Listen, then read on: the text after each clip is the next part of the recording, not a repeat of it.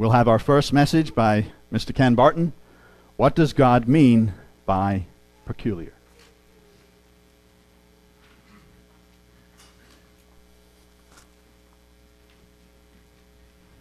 I want everybody to look to your right, person on your right, and then look to the person on your left. I've heard that, 1 out of 3 people are crazy, so if they look good,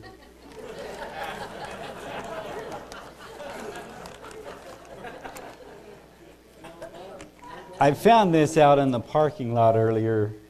Looks like somebody's designing something, talking about 8 switches to be located to the left of the door and 3 vanity sconces and stuff. Anyway, somebody's designing a house or something, and if you wonder where it went, I have it. I can probably be talked out of it really easy, because it means somebody's put time in it. I haven't. Thank you for coming. There's no pressure today, right? People are going to be watching. I have a little thing up here that people are going to be hearing. So, no pressure. Because I know who's in control, don't we? Now, what does God mean by peculiar? I was studying my Bible and I read in Exodus 19:5. Now, therefore, if you will obey my voice indeed and keep my covenant, and this is in King James, but I think they can figure it. Then you shall be a peculiar treasure unto me above all people, for all the earth is mine. I have noticed that people are becoming more and more, peculiar in their appearance and in their actions. One has only to go out in public, it seems, to see what I think a lot of folks deem peculiar looking folks. Of course, I realize there's others who are probably looking at me and wondering. Anyway, the thing is, it's getting crazy out there. People are getting more and more tattoos, more and more wilder modes of clothing and actions.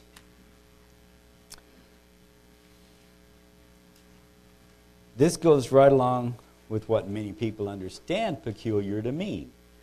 In the Merriam-Webster dictionary, peculiar is defined as not usual or normal, not well or somewhat ill, or characteristic of only one person or group or thing, distinctive, special, particular, odd, curious. But I don't think that's what God really means. So what does God mean by peculiar? In the Hebrew, and if you guys had been here for this morning's study, you'd know that there's 3. I only knew of Hebrew and Greek. I hadn't even thought about the Aramaic in Daniel. But so there's 2 languages mainly in the Bible. So in the Hebrew, Strong Concordance number 5459 is segulah. I hope I pronounced that properly. And it's a feminine passive participle of an unused root meaning to shut up. Wealth, as closely shut up, saved. You have a safe that you put your treasures in. You have probably a lot of folks have a safe deposit box at the bank or credit union that you put your stuff that you don't want to disappear in. So it's a jewel, it's a peculiar treasure. Deuteronomy 14, all of the verses in the Old Testament use that word, segulah, for peculiar.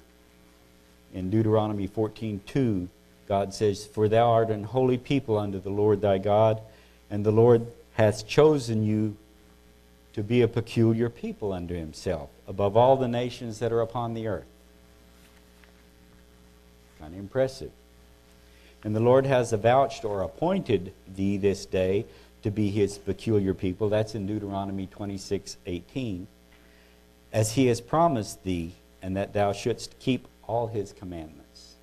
I kind of go back and forth. I try to get all the these and thous, but you works a lot easier. Psalm 135:4.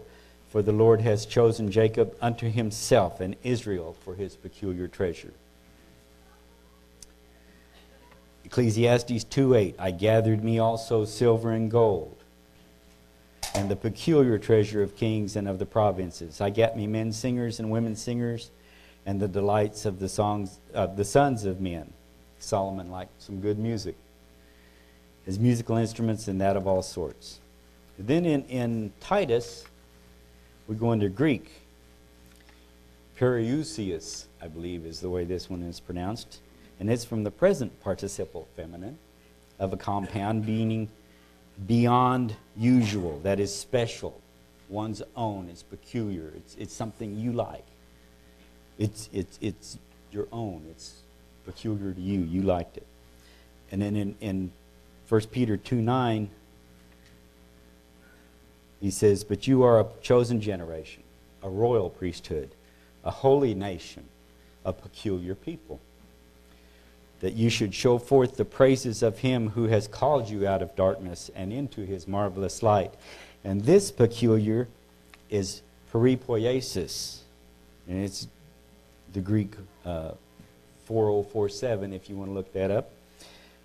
And it's an acquisition, the act or the thing, by extension, preservation, to obtain. It's peculiar, it's purchased.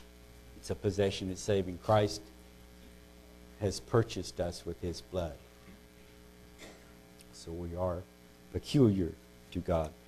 So as I understand it, God wants us to be his special people, chosen, a treasure that he has purchased and is saving. He wants us to be a jewel. He wants us to be set apart, different from the rest of the world. Many times you read in Scripture where he tells people, don't be like the heathen. Don't do like the heathen. Don't do like the pagan. I want you to be apart. That's why no doubt he said that he doesn't want us to be like the rest of the world. When the Hebrews were getting ready to go into the promised land, God gave them instruction that they were not to live like those people. In Deuteronomy chapter 12, he told them to get rid of everything that had to do with pagan religion and worship. Deuteronomy 12:1-4 said, these are the statutes and judgments which you shall observe to do in the land which the Lord God of your fathers gives you to possess it, all the days that you live upon the earth. That's a while. You shall utterly destroy all the places wherein the nations which you shall possess serve their gods, upon the high mountains, upon the hills, under every green tree. You shall overthrow their altars, break their pillars, burn their groves with fire, and you shall hew down the graven images of their gods and destroy the names of them out of that place. You shall not do so. You shall not, do so unto the Lord your God. So, he meant for them to go in, clean house, get rid of what these others had left there, which was the reason that he displaced them, dispossessed them. And I didn't quote the verse, look it up, but he tells them this. Let me let you in on a secret. I'm not putting you in here because you were so wonderful, good, and holy and great that you deserve this land. I'm putting you in here because those people were so terrible and so bad that I'm getting them out and doing away with them. In case they should get a little prideful, we do that from time to time. Today I'm going to focus on something that I've been noticing lately, tattoos. So bear with me. I may step on some toes. I don't necessarily intend to. What I intend to do is to give us some ideas as we go forward, how to live our lives and how to comport ourselves, because it's becoming more and more and more accepted. It's everybody's doing it. Everybody's getting them there, Now, let me do a commercial. for our sermons over here, and also I believe you can get this online. Reg Noland, in August 18th of 2007, did a sermonette, Body Art and Bling Bling. Bling bling is all the jewelry and stuff that people wear, and when they walk in, it hits and it goes bling bling. But anyway, it's a good sermon. I recommend it, which doesn't mean anything. But you know it's getting bad when the military gets involved.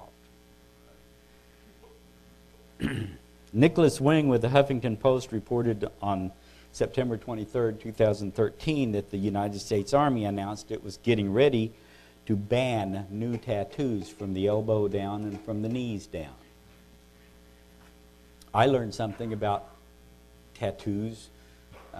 One of the guys I worked with, his son was a sergeant in the Marines in Afghanistan and fun places like that, and he was getting a bunch of tattoos. And Thomas Watkins in the Associated Press reported in an article in 2007 about the Marines were banning tattoos. For many Marines, he said, getting a tattoo is a rite of passage. They commonly get their forearms inscribed to remember fallen comrades, combat tours, or loved ones, and often ask for exotic designs that incorporate the Marine motto, Semper Fi, or always faithful. And they are. I'll give the Marines that. However, Leviticus 19:28 in the King James versions, and this is the only place really in the Bible that God talks about tattoos. You shall not make any cuttings on your flesh for the dead, nor print any marks upon you. I am the Lord. The English Standard Version, for a little bit of communication, you shall not make any cuts on your body for the dead, or tattoo yourselves. I am the Lord. And I've noticed that some of the tattoos, instead of just being tattoos, they're incorporating ways of making the flesh rise up, making marks, not just the colors, but you know, three-dimensional, as it were. And a lot of them are concerning people that have passed, comrades, but something that the heathen did according to God, and He really doesn't want us to do that. From the first, when He brought the Hebrews to the Promised Land, God told them they'd have to be different to live differently. The thing is, these tattoos are like a barometer to me.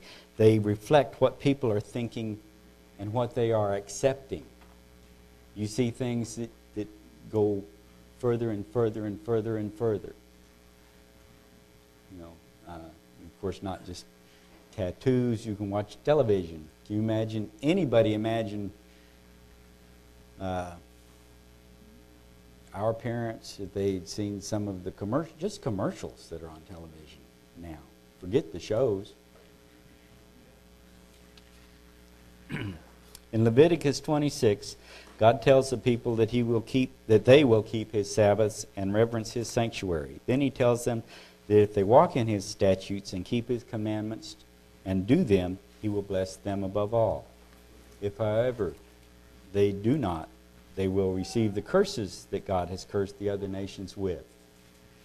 Key thing here is if we will serve God, then He will be an example, or we will be an example to the other people of the earth of the blessings we will receive from Him. People wonder why America always is the favored nation, why America is always so wonderful, why we do, we have all of the wonderful things. And a lot of it was because we served God as a nation. We were a Christian nation, much to some certain person who says we're not. But as you notice, we're not enjoying the favored status that we once did. We don't have the wonderful cachet that we did at one time. People don't regard us as being that great anymore. We're losing it, folks, and part of it is very, to me, visible in our attitudes about things like tattoos. We're getting further and further out there on the edge. How do we serve God? He's real clear: by obeying His word, by doing what He says to do, and by not doing what He says not to do. People will judge us by how we live and by what we do. The wonderful thing about God is that He loves us and He forgives us. Over and over again, we are told, if we will repent, He will forgive us. And he told the Hebrews, when you're going to do this, you're going to mess up, you're going to get way out of field, and then you're going to call on me. And when you call on me and when you turn to me, then I will hear. I will forgive you, and I will lift you up. But you have to do that. 2 Chronicles 7:14. If my people, which are called by my name, shall humble themselves and pray, and seek my face, and turn from their wicked ways, then will I hear from heaven, and will forgive their sin, and will heal their land. 2 Peter 3:9 says, the Lord is not slack concerning His promise, as some men count slackness, but is long-suffering to usward, not willing that any should perish, but that all should come to repentance. So He keeps giving us opportunities. Just turn to Him. And the reason that when I was a kid, I had long hair when I was 16, 17, 18. And my dad took me for a haircut. After he got his haircut, I got up in the chair. And the guy says, how do you want it cut? And I said, well, ask him. He's paying for it. Good attitude, huh? He said, no, that's okay. Never mind. So we got it, we got the car. And he said, it's not your hair. It's your attitude.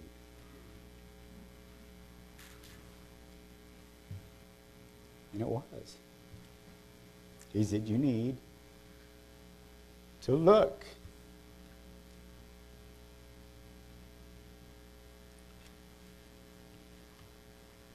At people that you're hanging with, people that you look up to. Look. See what they're like and where they're going. And do you want to do that?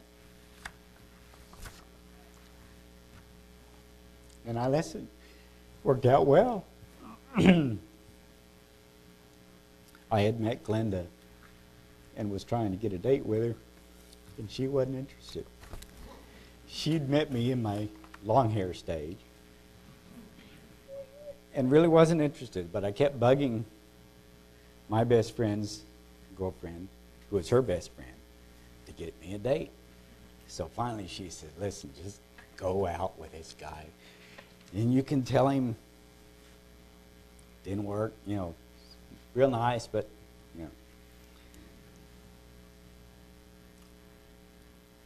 So she told her dad, now this guy's going to have long hair. But I'm not dating him. I'm just going out with him this one time so that he'll leave me alone and won't pester me anymore. And you probably figure her dad didn't like long hair guys. And so she was waiting, as ladies will, to make a stylish, appearance, fashionably late. And she heard talking, and she heard laughter, and her dad was laughing. She didn't understand that at all. So she came in to see what was going on, and this strange guy was here. because I had my hair cut.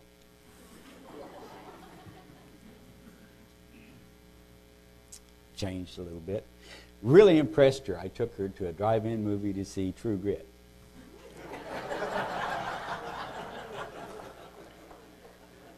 She didn't like drive-ins necessarily. She didn't like westerns necessarily. And she didn't really like John Wayne necessarily. So from there, I mean, where are you going to go but up, right? So when you come to the Lord, where are you going to go up?